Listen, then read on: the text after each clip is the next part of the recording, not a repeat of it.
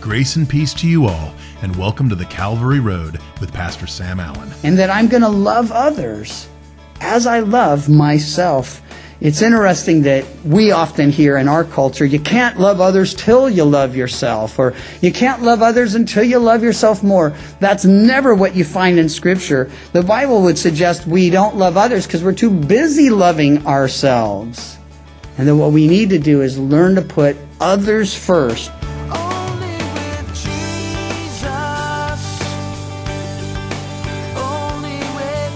In part 2 of Pastor Sam's message, The Cross, we're looking at the final 4 verses of Matthew 16, starting in verse 24.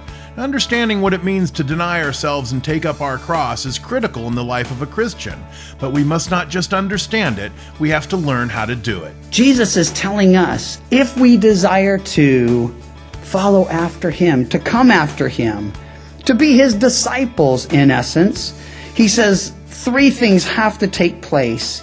He says in verse 24, if anyone desires to come after me, let him deny himself, take up his cross, and follow me. To deny myself simply means that I am no longer on the throne of my own life. Now Jesus is ruling and reigning, not just philosophically, but in reality. It means I've given Him the reins and the throne of my life. If we were driving along and the Lord came alongside and said, man, I love you, Sam, and I died for you, and I want you to have life eternal and life abundant. And I said, Lord, all right, I give you my life. He'd say, okay, move over. And I go, what are you talking? Hey, I want to drive. And that's truly what the Lord does. When we give Him our life, He takes the wheel and He begins to drive. Why? He knows where He's taking us, you see. And I find for me personally, maybe for you, certainly for me, from time to time, I like to get back behind the wheel. I like to just control my life for a few hours. And He's like, it wasn't going so good when you did it before, was it? And I'm like, well, no, but I'm a lot smarter now. And He's like, no, you're not. You're only doing better because I'm driving, but I'm right here so close to that steering wheel. Yes, but let me drive and we'll get where we're going. And we'll get there a lot safer and a lot quicker.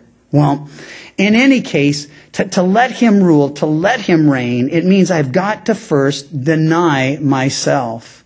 Now, if I'm denying myself, that means I actually can obey some of His commandments, like love the Lord your God with all your heart and soul and mind and strength. It's fundamental to what it means to be a Christian, that we love Him with all that's in us. And here's what I've learned in the years of walking with and growing in the Lord is that all that He desires from me, well, I was already doing it. I just wasn't doing it to Him or as unto Him. I've always loved with all that's in me. The problem was I loved me with all my heart and soul and mind and strength. And my neighbor, well, maybe, but not before me. And He's saying, no, for Him to rule and reign, for me to follow, for me to go His way, I have to first deny myself. That means I'm going to love Him now with all my heart, with all my mind, with all my strength, with all that's in me, heart and mind and soul and strength. And that I'm going to love others as I love myself. It's interesting that we often hear in our culture, you can't love others till you love yourself, or you can't love others until you love yourself more. That's never what you find in Scripture. The Bible would suggest we don't love others because we're too busy loving ourselves. And then what we need to do is learn to put others first. Why? That's what Jesus did, you see. He says, here's step 1 in a 3-part step or 3-part program or whatever you want to call it. If you prefer a program, hey, have a program. But it's deny yourself, take up your cross, and follow Him. What does it mean to take up my cross? Well, we have to look at it first contextually. What did it mean to them? You got to know that they were baffled by this statement. Because in their day, the cross only had one meaning. It was the means of a torturous, horrendous, shameful, painful death. Nobody thinking of the cross would have any thoughts like we have because, well, they didn't have crosses on steeples and they didn't have crosses on little chains around people's neck. No, the cross was a means of execution. And it was a means of executing the worst criminals of the day. And so when Jesus says you need to take up your cross, they had to think, well, I wonder what he means by that. What do you think he's getting at? You know what he meant by it? Literally, some of them were going to have to take up their cross and follow him. Peter himself, who suggested no cross for you, wasn't about to say, well, no cross for me, because he really didn't believe Jesus was telling him he was going to have to go to the cross. But tradition tells us that Peter did, in fact, die on a cross, that he was crucified. So for at least Peter and a couple of these disciples, Jesus was speaking absolutely literally. Now, he wasn't telling all of them, though, you're all going to have to die on a cross. He's saying you're going to have to deny yourself and take up your cross. Now, what was the purpose of the cross? Well, for Rome, as I already mentioned, it was a means of execution, but it was also a perfect picture of submission. That's why they had the criminals carry their own crosses. It was a sign to those prior to being crucified publicly and shamefully. It was a sign that they were now submitted to the government they had rebelled against. And if you rebelled against Rome, they said, you're going to carry that cross, and then you're going to be crucified on that cross. And when you bore the cross and you were nailed to it, you were showing your submission now to those that you had rebelled against. So Jesus says, hey, take up your cross. It's a sign of your submission, a sign of your willingness to die to self and live for him, to die to self and live for others. And it's a perfect picture of both. Now, Paul will later say, I've been crucified with Christ. Nevertheless, I live. Paul will say, I die daily. He fully got this. He was willing to die if necessary. In fact, looking forward to it, I believe. He says at one point, for me to live is Christ and to die is gain. You know, only a Christian can say that. For if to live is anything but Christ for you, well, die will not be gain. It will be loss of all you have, all you've done. But listen, if you're a Christian and you're living for Christ Jesus, when you die, you're going to be with Jesus. And as we read and will read again at the end of our chapter, he says there'll be rewards. The ultimate evidence of his grace.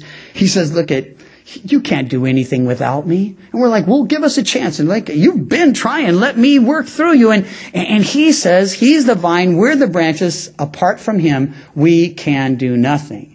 So then we submit to him and he begins to use us and bless us. And then in the end, he rewards us as if, hey, that was good job. Well done, you know. But it was him working in us and through us to accomplish his good pleasure. So Paul says, I'm crucified with Christ. It's not just identifying with Jesus and on the cross, but living as he did, laying down our life practically for the needs of others. That's why we have to deny ourselves first. If I'm about my ambitions and my goals and my desires and my plans, and the Lord says, well, what about my desires and my ambitions and my goals and my plans? They're so much better for you, and they're better for others. Yeah, but Lord, I got to accomplish this, and this means something. Does it? I'm not saying we shouldn't be about the business we're about. We're supposed to work, supposed to provide, supposed to care, supposed to work and provide so we have enough to help people who are more needy than we are. But in the midst of that, we got to be asking that question, Lord, what do you want me to do? Where do you want me to go? What do you want me to accomplish? Well, this whole idea of denying self, it doesn't come natural. I think you know that. It's not natural to me. It won't be natural to you. To deny yourself is a supernatural response to a command of God. He says, do it, and you're like, well, there's nothing in me that cries yes, you know. My flesh doesn't say, yeah, denial, let's go, you know. No, my flesh says, what? No way. And that's the great problem is I struggle on three fronts when I hear him say, deny yourself or take up your cross. Follow me. My flesh recoils against the idea of denying myself. Temptation, it's a real problem. The enemy comes and says, man, you don't have to deny yourself. You don't have to be a fanatic. You believe in Jesus. You've trusted in him. You're a Christian. You're going to heaven. And the Lord's saying, yeah, but it's not about you anymore then, is it? It's about others. That's why we got to love him and love others, because we are going to heaven. We're not denying ourselves and taking up our cross so we can get to heaven. It's so that others can get there. See, Jesus bore his cross for others, for us. And when we bear our cross, it's not like, well, this is my cross to bear. No, we're bearing it for others. It's whatever he's leading us in and guiding us in and directing us in. So my flesh has a problem with it, and the enemy suggests it's absolutely unnecessary. And then there's the world. You know, the world mocks the cross. And even though it is on all the steeples and lots of people wear it, I see a lot of people wearing it and I hear things coming out of their mouths, and I watch a couple of word shows and I'm like, man, I don't think they really get the meaning of the cross. But here's the thing. Paul tells us why. The preaching of the cross is foolishness to those who are perishing, he says. But to us who are being saved, hey, it's the power of God to salvation. It's a part of that wonderful gospel. Christ died for our sins, was buried, and rose again the third day. And so if for you, maybe the cross, you hear about it and you're like, I've heard it, the cross, the cross, the cross. Listen, it doesn't matter how many times you've heard it. It only matters if you believe it. And it really matters if you believe it. And here's why. In the first century, when the disciples began to preach, hey, our Lord, our Savior, the Messiah, the Christ, he died on the cross for you, some would have found that an absurdity. They would have laughed and mocked at the idea. And that's why he says the preaching of the cross is foolishness to those who are perishing. But we really can't get in their skin and understand how they felt and why they were mocking without just updating the whole thing. And I owe all this to Gail Irwin, who first suggested to us that if today our Lord had come and died, he wouldn't have died on a cross, would he? No, he would have died, say, in the electric chair. And would have changed everything, because then we'd go about saying, hey, my best friend just died for you in the electric chair. And if you'll deny yourself and take up your electric chair and follow him, well, yeah, you know why you chuckle? Because it sounds absurd. It sounds funny. Well, how could anybody dying in an electric chair atone for my sin? How can that make any difference in my situation? Well, it makes a difference because that's what he came to do. And that's what the Bible says he did, in fact.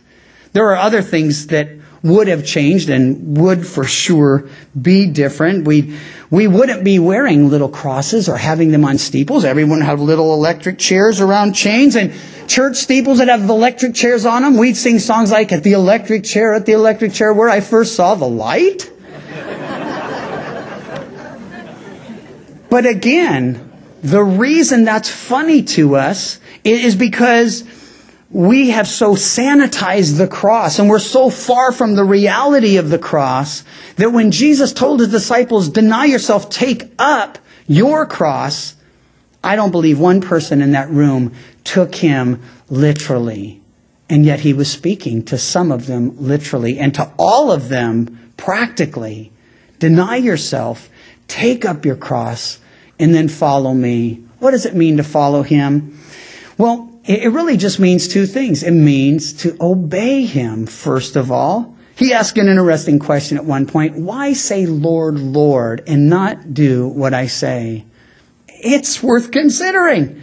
I mean, if you have a boss and you call him boss, maybe you call him by his proper name, or Mr. Smith, but maybe he's just your boss and you call him boss. Well, if he tells you what to do and you call him boss and you don't do what he says, you can call him boss as long as you want, but I guarantee you he won't keep paying you for long. And we have a lot of people calling Jesus Lord, and they have high expectations of a future with him, but they're not doing what he says. Now, am I saying they're not Christians? No, I'm not in a position to know. But I can see when I'm disobeying, and it's easy to see when you're disobeying. And so he's saying, why say, Lord, Lord? Why utter those words if you're not going to do what I say? And then he tells us, if we love him, keep his commandments. I love that. Because he says, here's the motivation, not fear, not worry of punishment or, well, what's God going to do if I don't?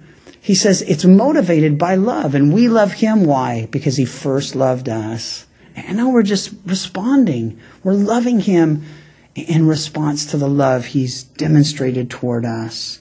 So Jesus is saying, if this is your desire, and I know it is, you want to follow him, deny yourself, take up your cross, follow him. For whoever desires, verse 25, to save his life will lose it. Whoever loses his life for my sake will find it. Now, contextually, again, this makes a lot of sense.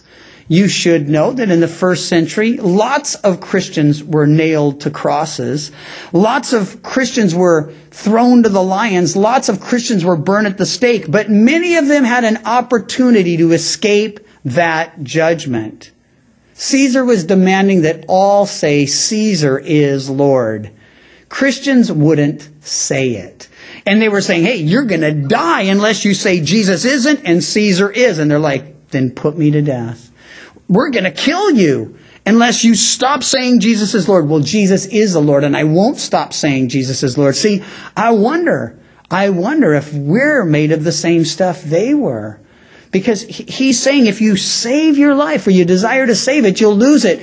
And for them personally, contextually, this was going to happen practically. They were going to have a chance, many of them, to recant their faith and say, well, I'm not, no, okay, he's not Lord. Caesar's Lord, Caesar's Lord. But real Christians wouldn't say it. They'd go to the death refusing to. And so for us, well, I don't think Caesar's going to come around and make us say he's Lord. But he's saying if you desire to save your life, to live your own life, to do your own thing, to protect yourself from whatever consequences come of confirming and affirming Jesus, he says, listen, if you lose your life for my sake, you'll gain it. Why?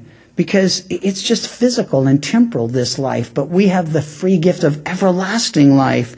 And if it's for him and for his sake and for the kingdom and the gospel, well, he says we can't lose what we readily and willingly give away. What is a man profited? Verse 26. He asks a very important question, a couple of them, but this first one. What is a man profited if he gains the whole world and loses his own soul? Let me suggest before I tell you the obvious answer, no one is going to do the first. No one can gain the whole world. The richest man in the world only has a little bit of the world's wealth. A whole lot more than all us put together. But a little bit of the wealth of the world. And he's saying, if you could have it all, and no one can, what would it profit you to have it all if you lost your own soul? Listen, the answer to that, if you're not already there, it wouldn't profit you at all. Why? Because that stuff's temporal, and you're created for eternity. That stuff's temporal, but you're going to live eternally. And you've got to know you're going to either live with the Lord or separated from the Lord. And so if you're in it for profit, if you're in it for what you can gain, if you're in it for the temporal things of this world, and then you lose your soul, he's saying there is no profit in that. And I'll tell you, whatever we experience in this life, good or bad, in comparison to eternity, hey, eternity, there's no way to describe it. It's forever and ever and ever and ever and ever and ever. And we could just go on until we all were exhausted, and it would still be lots of more evers out there. And so what is a man profited if he gains the whole world and loses his own soul? Or what will a man give in exchange for his soul? I think there are two answers to this. I think if you realized that you were going to lose your soul, you would give everything. Hey, people do it for their health, and that's temporal. Somebody finds out they've got cancer, they would spend every cent they had to survive, and that's physical and temporal. And he's saying when you realize you have a soul that's eternal and you're going to live eternally, what would you give in exchange for it? I think the answer to that is men would give anything, but here's the problem. We don't have anything to give. We can't, there is nothing with which we can buy what God freely gives us, salvation. Wages of sin, death, gift of God, everlasting life through Jesus Christ our Lord. So he comes to sort of the highlight and crux of all this in verse 27. For the Son of Man will come in the glory of his Father with his angels, then he will reward each one according to his works. You see, you got to know at this point his disciples' heads were spinning. He's talking about the cross, and he's talking about him dying, and he's talking about them denying self, and they're saying, yeah, but what about the kingdom? I thought we were going to rule and reign. Yet you said when you came into your kingdom, we were going to sit on thrones. How's that all going to come down? And they couldn't put together how he could suffer and die and still rule and reign. Well, that's easy for us. We do it in retrospect. We know, looking back, he came the first time to suffer and die for our sins, next time to rule and reign. That's easy for us, but not for them.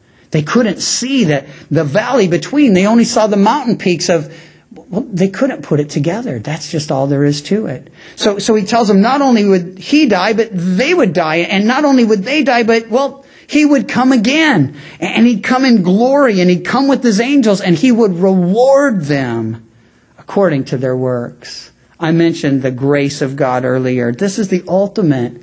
I mean, we're saved by grace. That's, we don't need more than that. We don't even deserve that, or it wouldn't be grace. But God is going to reward us as if we really accomplished something for him. And the truth is, if any good thing happens in and through my life or your lives, it's him at work in us and him at work through us. And he deserves all the glory when we stand before him. And we've been worshiping, and I so appreciate and love the worship set. So much focus on him and who he is and what he's done today. But we've been worshiping him, and the bottom line is we'll stand before him and cast our crowns at his feet, singing, "Thou art worthy. You're worthy, Lord." But the thing is he's going to reward us. And we're going to say, no one's going to be in heaven saying, what? He got more than me. This is all I have? Because we don't deserve any of it. We're going to be saying, what's this for, Lord? He said, remember that cup of water you gave to that thirsty person in my name? Remember that time? And we're like, no, I don't even remember that, Lord. No, nevertheless, that was me at work, and you were yielded, and here it is. So, deny ourselves, take up our cross, follow him. It may lead to death. It may not, but it will lead to laying down our life, living for him, living for others. But then the glorious promise of rewards. And then ultimately he said, there are some standing here who will not taste death before they see the Son of Man coming in his kingdom. We'll talk about that next time. It bridges us into the next chapter. But here's the thing today. I know most of you've given your life to the Lord Jesus. You know that you're saved. You know you're born again. And all of this talk about denying yourself and taking up your cross and following him, well, it might leave you spinning just a little too. Well, I thought this was all the gift. I thought this was just his thing. Yeah, it is. But now he's saying, if you want to come after him, if you want to follow after him, well, two things. First, we got to obey him. The second is we follow his example. In all that he did, he went to the cross to please and honor the Father. He went to the cross to suffer and die for our sins. So when we deny ourselves, we take up our cross, we follow him. Well, we do it to please the Father and to obey the Son, and we do it to bless others. He bore his cross for us. We bear our crosses for others. I think of what the Apostle Paul said in Philippians 3:7. But what things were gain to me, these I have counted loss for Christ. Yet, indeed, I also count all things lost for the excellence of the knowledge of Christ Jesus my Lord, for whom I have suffered the loss of all things, yet count them all as rubbish, that I may gain Christ. Now, I imagine if I was to sit down with Paul and discuss all of the things in my life that I have worked for and have valued, he'd have a hard time being interested in any of them, really. Only the things done for the kingdom, through the power of the Spirit, have any real lasting value. The Calvary Road is a ministry of Calvary Chapel Chico, and you can visit our website, ccchico.com, or download the CC Chico app to contact us and listen to other studies from Pastor Sam. You can also listen to The Calvary Road as a daily podcast by visiting thecalvaryroad.com. We'd love to hear from you, and until next time, may you find grace and peace as your journey takes you down the Calvary Road. And your grace